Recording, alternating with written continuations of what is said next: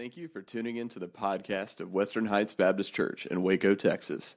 We exist to exalt Christ, equip the church, and engage the community.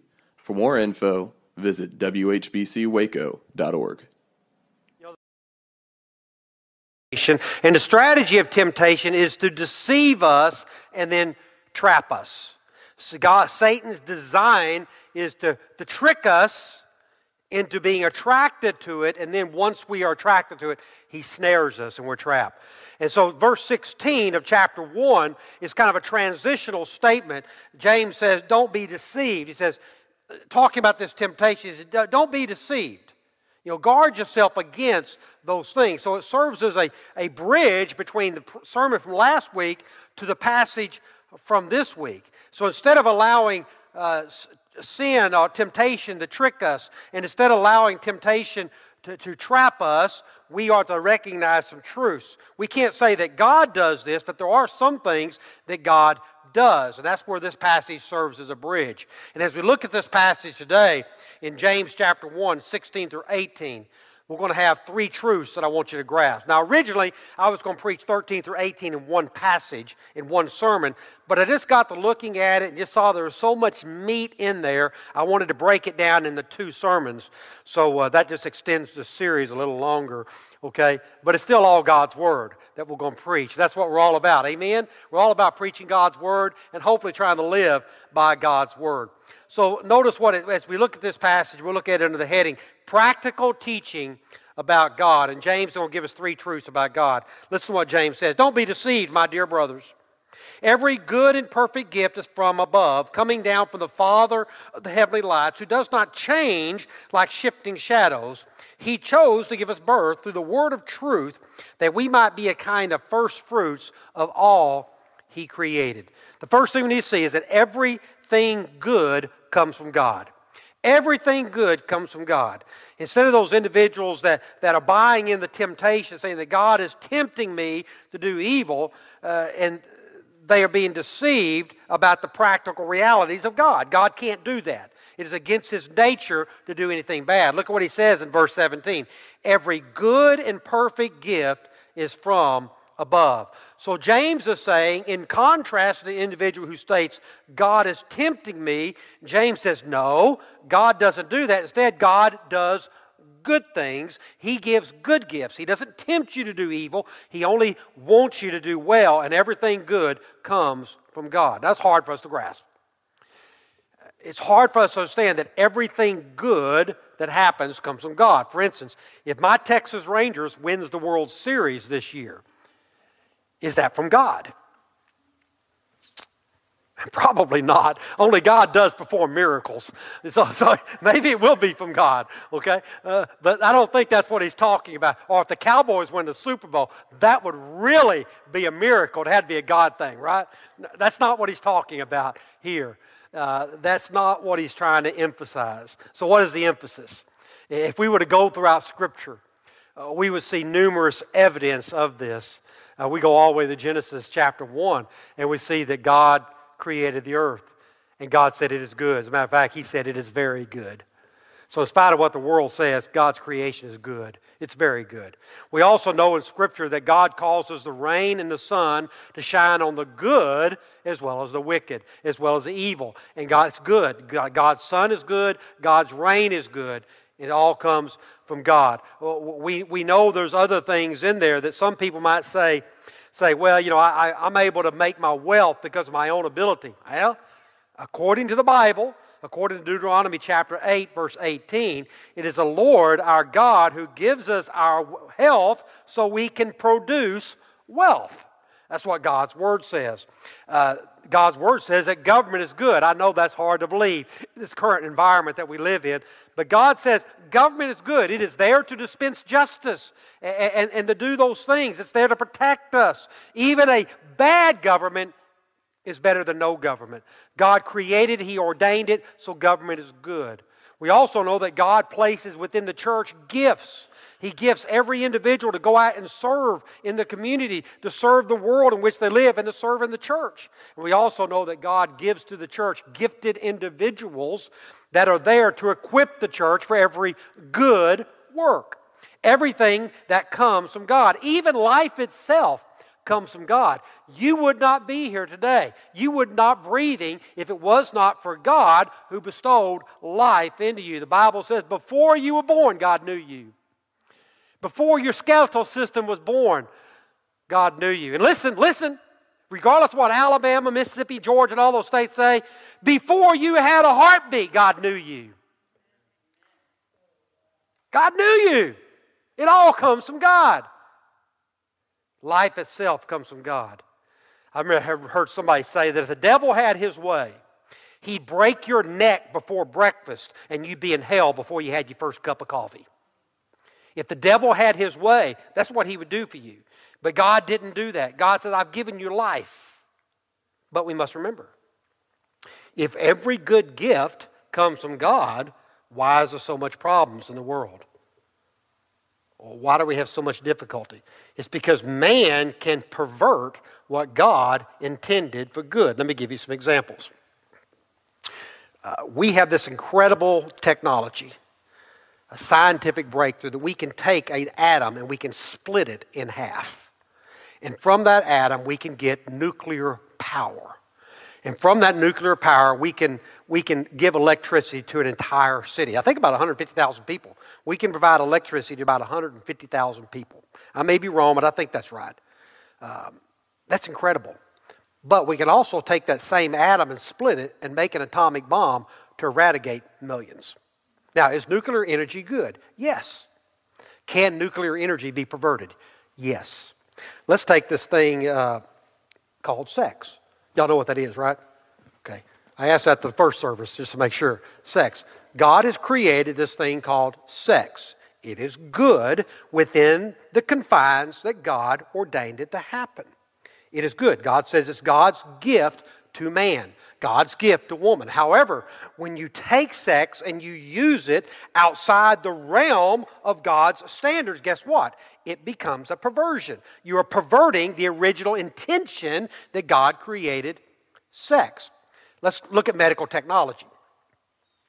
Medical technology, God has given us an incredible medical technology and the skill that when a woman has a miscarriage, or she has a child that dies in the womb, God has given us the ability with modern technology to alleviate that problem in a woman, to extract that child from the womb that has been dead, or to perform a procedure to clear out the woman's parts. Is that a good thing? Yes, it is. That's God's good gift. But when man takes God's gift of medical technology and uses to go against the original intention, it is a perversion of what God has intended. So when we use modern technology that God has given us and we use it to destroy life, it is a perversion of God's intention. It's a good process. We just use it for the wrong reason. You see what I'm saying? God gives good gifts, but man perverts what God gives. The problem is not with God, the problem is with man. Why is it? Because man is sinful. Man is sinful. And we're only in it for ourselves, or can I say, to make a buck. Whatever. There's a great illustration of this in the original Jurassic Park.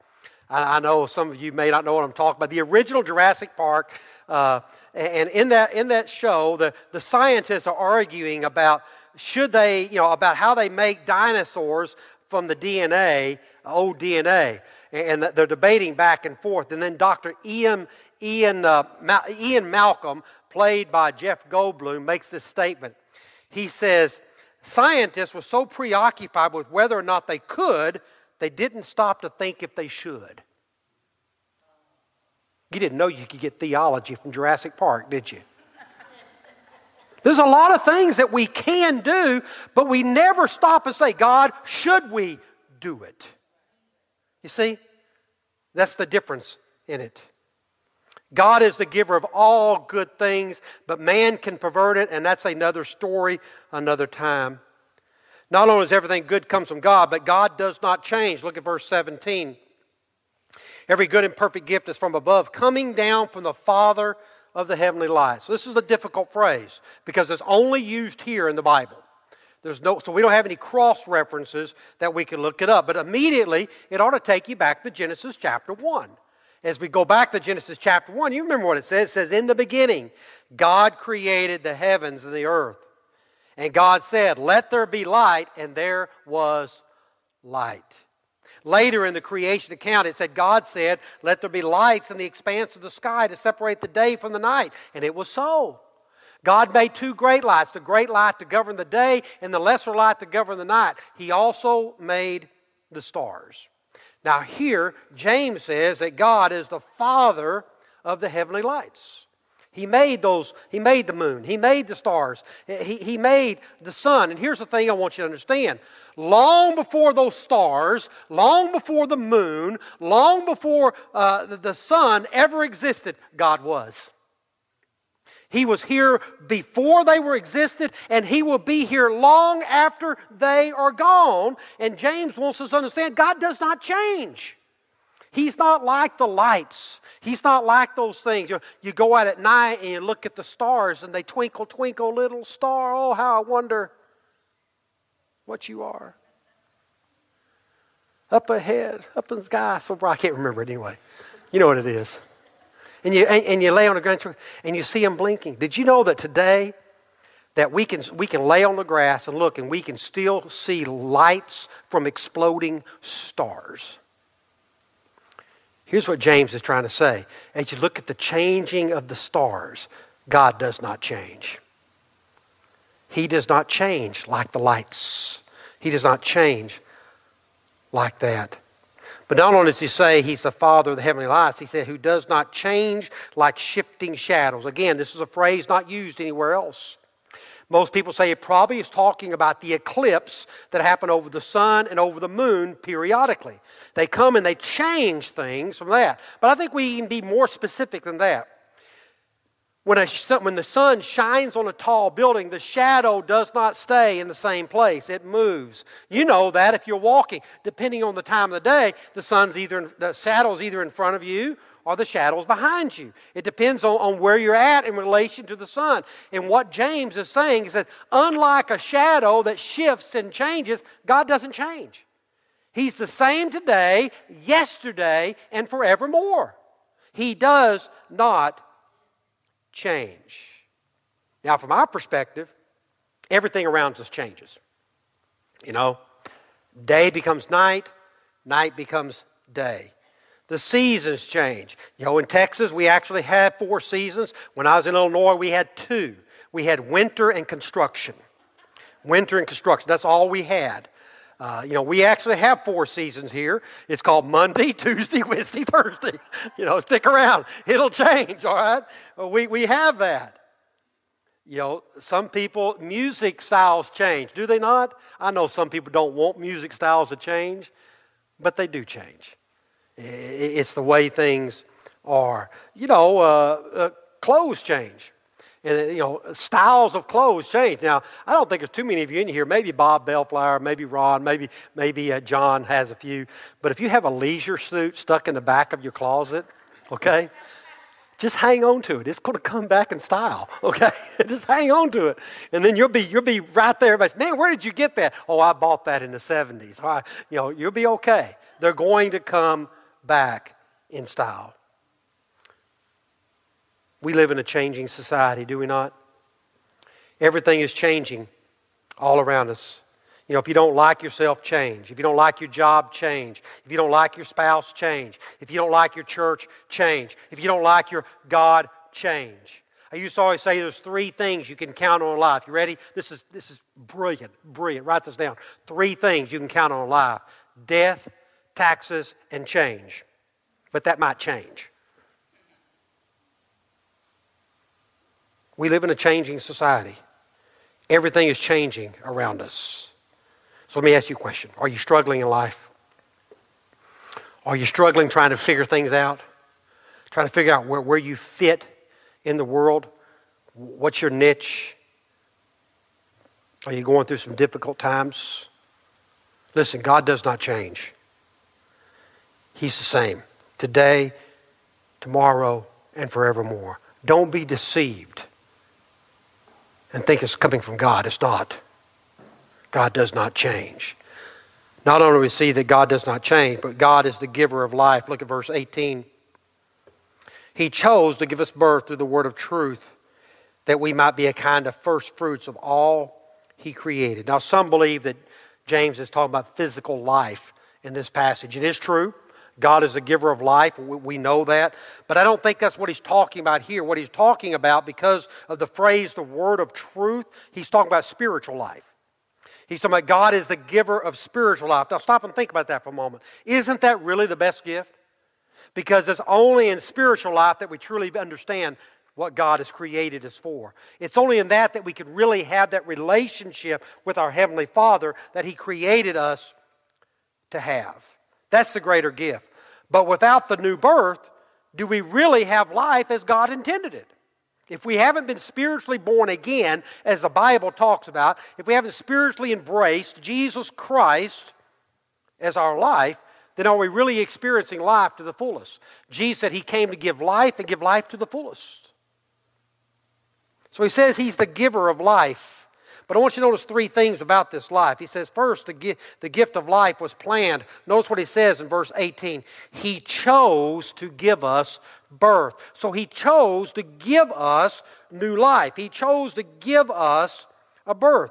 In other words, He chose to give. It's a gift. It's not earned. It's not deserved. You don't merit it. You can't buy it. You can't work for it. There's nothing you can do to get it. It's simply because of His generosity and His goodness that He gives this gift. Paul calls this gift, it's the gift of God, is eternal life. And because it's a gift, it comes from God. There's nothing you can do about it. And God chose to give you this life, this birth. Not only is it the gift of life was planned, but we see the gift has a process. Notice what He says. He chose to give us birth through the word of truth. How does this new birth happen? The word of truth is the gospel. It comes about because of the gospel. He communicates the gospel. You hear the gospel. You receive the gospel. That's the process by which it happens. God has predetermined that the process by which people would be saved was through Jesus Christ. Jesus Himself said, "You shall know the truth, and the truth," what? "Shall set you free," or make you free. Elsewhere, Jesus said, He is the way, He is the truth, He is the life. No one comes to the Father except through Jesus, who is what? The way, the truth, and the life. So He says He's chosen the process that you become saved is through the gospel of Jesus Christ. That's why Jesus came. Paul put it this way, that Jesus Christ was the Lamb that was slain before the foundations of the world. So before God created the heavenly lights, before God created the sun, before God created the moon, God had already predetermined in His mind, I'm going to save the world through my Son, Jesus Christ. That is the process by which people will be saved. They will hear the gospel of Jesus Christ, they will respond to the gospel of Jesus Christ, and they will be saved by the gospel of Jesus Christ. That's the process. Not only is it planned, not only is it a process, but it has a purpose. Notice the last part of this verse. That we might be a kind of first fruits of all He created. The key here is the word first fruits. This is important to an agricultural society. In those days, they were agricultural. I mean, they lived and died by the way they could produce food. They couldn't go on the internet and order at H-E-B and deliver it to their house. That didn't happen, okay? So what they would do is they'd plant their crops, and then about late spring or early summer, they'd get the first head of the crop, a grain or whatever it was. And that was, to them, that was evidence that they're going to have a good crop and that God was promising them there'd be a later harvest in the late spring or late summer or early fall, they get the full harvest. This was the first fruits of a promised greater fruit. And you know what they did with that first fruit? They didn't eat it. They took it and they sacrificed it to God.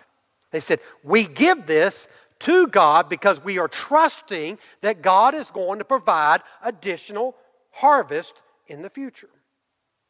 He says he's that one who gives the first fruits. So what was the purpose of being the first fruits in this passage. For the first century believer, they understood we are the first fruits of the harvest. But God is promising more. God is promising more. We're not going to be alone. We're not the last generation. Instead, we are the first generation of many generations to come. Those first century Christians were the first fruits. We here in the 21st century, we are the other fruit. But guess what? We apply that terminology today. We in the 21st century may be the first fruits of what? A guaranteed of a future fruit. This is what we're trying to grasp as we deal with this passage. That's the purpose of the first fruits. It applies to us. It's never been the purpose of the new birth for us to bask in the glory of our heavenly home. I know some of you are a lot closer to it than others. But the fact of the matter is, if you know Jesus Christ, you can leave today and be in your eternal home. But it's not God's intent for us to just sit back and marvel at our heavenly home. We can do that. It's okay to look forward to your heavenly home, but that's not the purpose. Jesus Christ did not come just to give us a relationship, but so that we might be used by Him to proclaim the message to what? To the next generation. To the next generation. And maybe not the next generation of genealogically or age-wise, but the next generation to hear the gospel. Listen, I could lead somebody to Christ at 75. He would still be my child in God. He'd still be a spiritual son. And if he led somebody to Christ, there'd be a grandson and grandchildren after that and great-grandchildren. You see how it works? We're not talking about age here. We're talking about eternity. Eternity. It's not talking about, fathers reaching their children. Yes, that's in there, but it's also reaching others. If that was not God's intent for first fruits, then the moment you were saved, God would have raptured you right then. He said, okay, you're saved. Now I'm going to pull you out of earth to protect you from everything going around. No. Instead, what did He do? He saved you. You know what He did? And He put you right smack dab in the middle of the people to do what? To be a witness for Him. He didn't pull you out. He left you here to shine the light on Jesus Christ. What is it that Jesus said? Oh, look. He said the harvest is plentiful, but the workers are few. Therefore, pray to the Lord of harvest that He'd send forth workers into the harvest field. What we forget is that we're right smack dab in the middle of the harvest. Right smack dab. We're supposed to be out there sharing the good news of Jesus Christ. Why? Because we're just the first fruits of God's promise that there will be more. That's why what we do here at Western Heights, and I know it's hard for some people to get their brain around this. It's hard for people to understand this. That's why what we're trying to do at Western Heights is start a movement where we care more about the next generation than we do our own generation. I'm talking about spiritually. That we care more about those who have not responded to the gospel than we do for those who have already responded to the gospel. Because here's the reality, and I hate to bring this, that if people die today without Jesus Christ, they will spend eternity without Him. And the only people there is to blame is the church, because we are the bearers of the gospel. We have one task. One task. To continue the line. Continue the line so that others can come and hear the gospel of Jesus Christ. He said, promise that you are the first fruits of more that will come. New life in Christ is the greatest gift that we could ever receive. And because we love God, and because we love people, we desire that all people share in this wonderful gift of life. So what's your response to what you've heard today? How would God challenge you in your own life? I can't tell you what to do. I can't make that decision for you. Maybe for some of you said, for the first time, Pastor, I can't focus on the next fruits because I'm not even a first fruit. And maybe for you, it's to have a relationship with Jesus Christ. We can tell you what to do. For others, maybe say, we'd like to be a part of this church because we want to be a part of the gatherers. We want to be the ones out there working in the field. so that people can be saved. Whatever decision God is going to ask you to do, I'm going to invite you to come. I'll be here at the front. The praise team's going to come and lead us in a closing song. I'll be here at the front. Maybe you need to pray with you. Maybe you need somebody to talk with you. I'll be here as the praise team leads. Would you stand? Join with me as I pray. Father, we come before you this morning thanking you for this opportunity given to us to gather together. We pray, God, that your blessings on this time this morning, Father, that what we've heard this morning, through the songs that were sang, Father, the prayers that were prayed, Father, the words that were proclaimed, that, Father, they will not go on deaf ears. You tell us, Lord, that your word will not come back void, that, Father, it will hit its mark, and, Father, it will accomplish what you've called it, what you've sent it to do. Father, we pray that will be true today. Lord, we ask that you touch hearts this morning. We ask, Father, that we would consecrate ourselves to your service for your purpose.